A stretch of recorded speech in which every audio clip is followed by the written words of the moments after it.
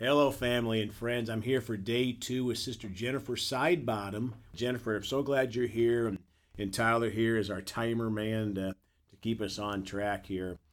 And so we're excited today. Let's go to the Lord in prayer. Father, we're so thankful that you're a merciful God, that your mercies are new every day. And when we mess up, you still love us, and you're drawing us back. You want us to live a holy life, Father. Thank you for helping us live holy and to draw people to you. And thank you that your blood covers all of our past. And we look forward. Like Paul, we press forward, Father. And we thank you for helping us in Jesus' name. Amen. Amen. Well, Jennifer, before I kick it over to you, I was going to share just, your testimony about receiving Jesus just went off in my spirit, because I'll never forget that day at that altar in Texas where I went forward and I gave my heart to Jesus. I'd given Jesus my head hundreds of times. And it's not really about the denomination necessarily as much as it is about just following the Bible. Jesus said you must be born again. Mm-hmm. And so I had that relationship in Texas at an altar. And I never forget the peace that I had. For the first time in my life, I had peace. Yes. And there's that old song about looking for love in all the wrong places, Yes. And that's what we do until we have a personal relationship with Jesus. Right. And, and he's cleaning us up as we get that experience, and he's working on us, right? We're not like perfect, but we're working towards living a life that glorifies him. And so I'm just going to kick it over to you to share whatever we talked a little bit yesterday. I'm going to kick it over to you. All right. Yes. When I got up to that altar that day, I definitely felt peace, and that it just stayed. And it was something that it kind of brought out something in me. I just wanted to be sweeter. I just wanted to reflect God better, and I wanted to learn more about him, and I wanted to be what a person that loves God should look like. I wanted to be a good wife. I wanted to be a good mom. And so that really started working on me and how I talk and how I conduct myself. And so that was definitely working in my life. And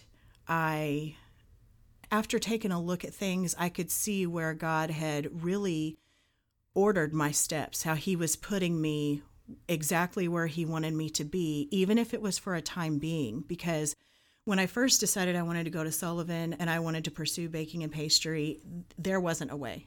It was not going to work.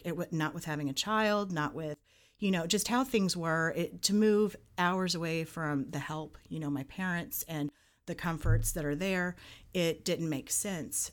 Well, that wasn't going to stop God from getting me where he needed me to be. Mm-hmm. So, we got this flyer in the mail saying, hey, Sullivan's going to do night classes. Well, there we go. That got me over there. That was enough.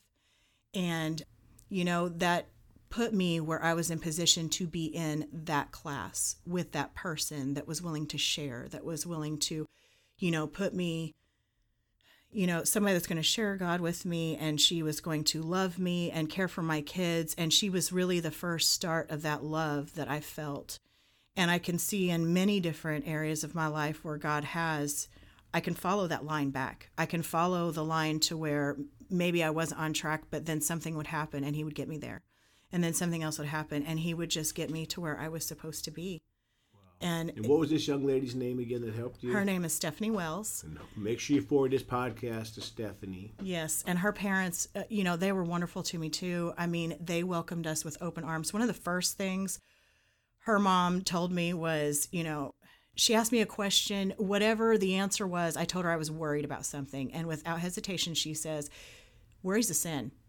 And I remember looking at her like she had 3 heads, like something was wrong. Like, what do you mean? This is life. This is how we do that. And that was really the first, that was so refreshing to me, because I was a worrier. I just would worry to where my stomach hurt. And I took that home from her, and it was like that was what it took. I swallowed that, and that worked on me. And I honestly, to this day, I don't worry about things. Praise God. It's just not in me. I'm not going to chew it over. I'm not going to think about it. And I do praise God for that. I am thankful that I don't have to worry about things. I mean, they'll come up, but the thing to do is to give it to God. Because really, every time I've tried to do something myself, make decisions myself, every time I've tried to just put me on it because I think I can do it, I'm shown I'm wrong. Yeah.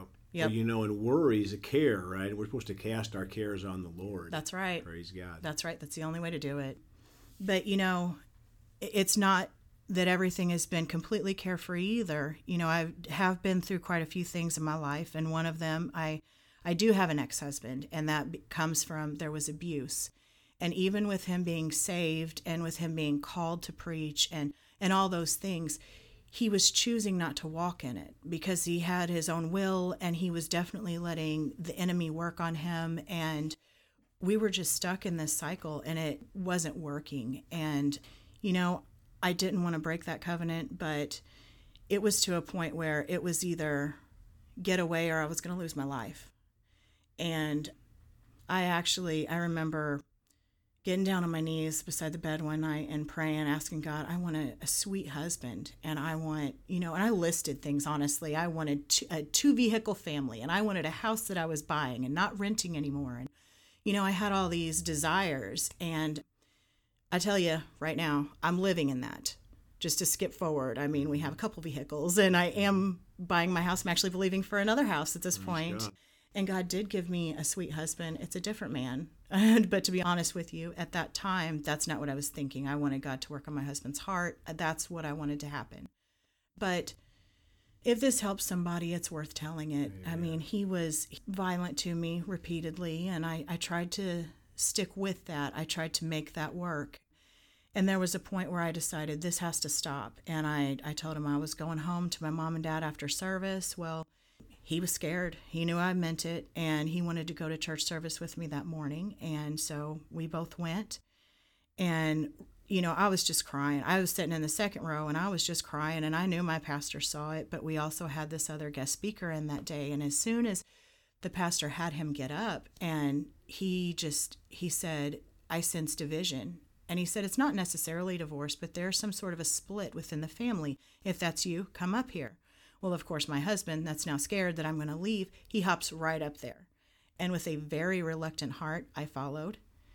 And there were several other people up to receive as well. But this guest minister walked right up to me and he said, honey, put your hands up. And I did. And he said, God wants you to know that this is over, that this is done, and this is not what he has for you. And I received it, and really in my mind, I just thought it was over, that, we were going to go home and everything was going to be fine. And then he proceeded to go over to what is now my ex-husband, and he was prophesied over that he had a call on his life to preach, but he's going to have to walk in that. And if he didn't, it was going to be like, if he stepped back at all, it was going to be like taking a triple somersault backwards. And unfortunately, that's where that's at. So I did end up moving back home, here in Evansville, and moving in with my parents. And, I was still with him at this time. And I thought that God was still working on him. And it just proved out that he wasn't going to change. That's not how things were going to go. So I took that as God released me from that. Yeah. And, there were scriptures that came with that there was, abundant life, a hope for a good future. There were things that God was showing me. So I felt peace about that. Yeah. And so that was really a huge deal. And that, honestly, that was kind of like the first time. After that, I was kind of ashamed. And that was kind of the first time that really pulled me out of church and pulled me away from God. That was a start. But God's got a hold of me. Yeah. That's the chain I still have. I'm with God. And he's been so good to me, and he's brought me out of many things, and I'm very thankful for that. Well, let's close there, Jennifer. Maybe pray today for, maybe there's some ladies or men out there that are dealing with a situation, and maybe they've just gone through a divorce or there's something pending. I just think there's some prayer there for people. Absolutely. Father, I ask you to do for those people that are hurting what you did for me. You made a way, and you were so sweet about it, and I was not condemned. And Father, it's a hard time in people's lives when they're going through that. I just pray that you would remind them to get with you, remind them to go into their spirit and to seek you, and because that's where the answers are. That's what is done. That is what you are all. And the answer is in there, and you're so sweet to give that to us when we ask. And I thank you for the way you have moved in my life, and I just ask that you share that with my brothers and sisters. And help to strengthen us and to live in your will and what you want in our lives. And we thank you and praise you. In Jesus' name, amen. Amen. Well, thank you, Jennifer. I'm looking forward to tomorrow. And folks, if you want to contact Jennifer, you can do so through our ministry at celebratejesusministry@gmail.com or by phone at 812-449-8147. We love you all. Please go talk to someone about Jesus today. And remember, Jesus thought about you on the cross at Calvary.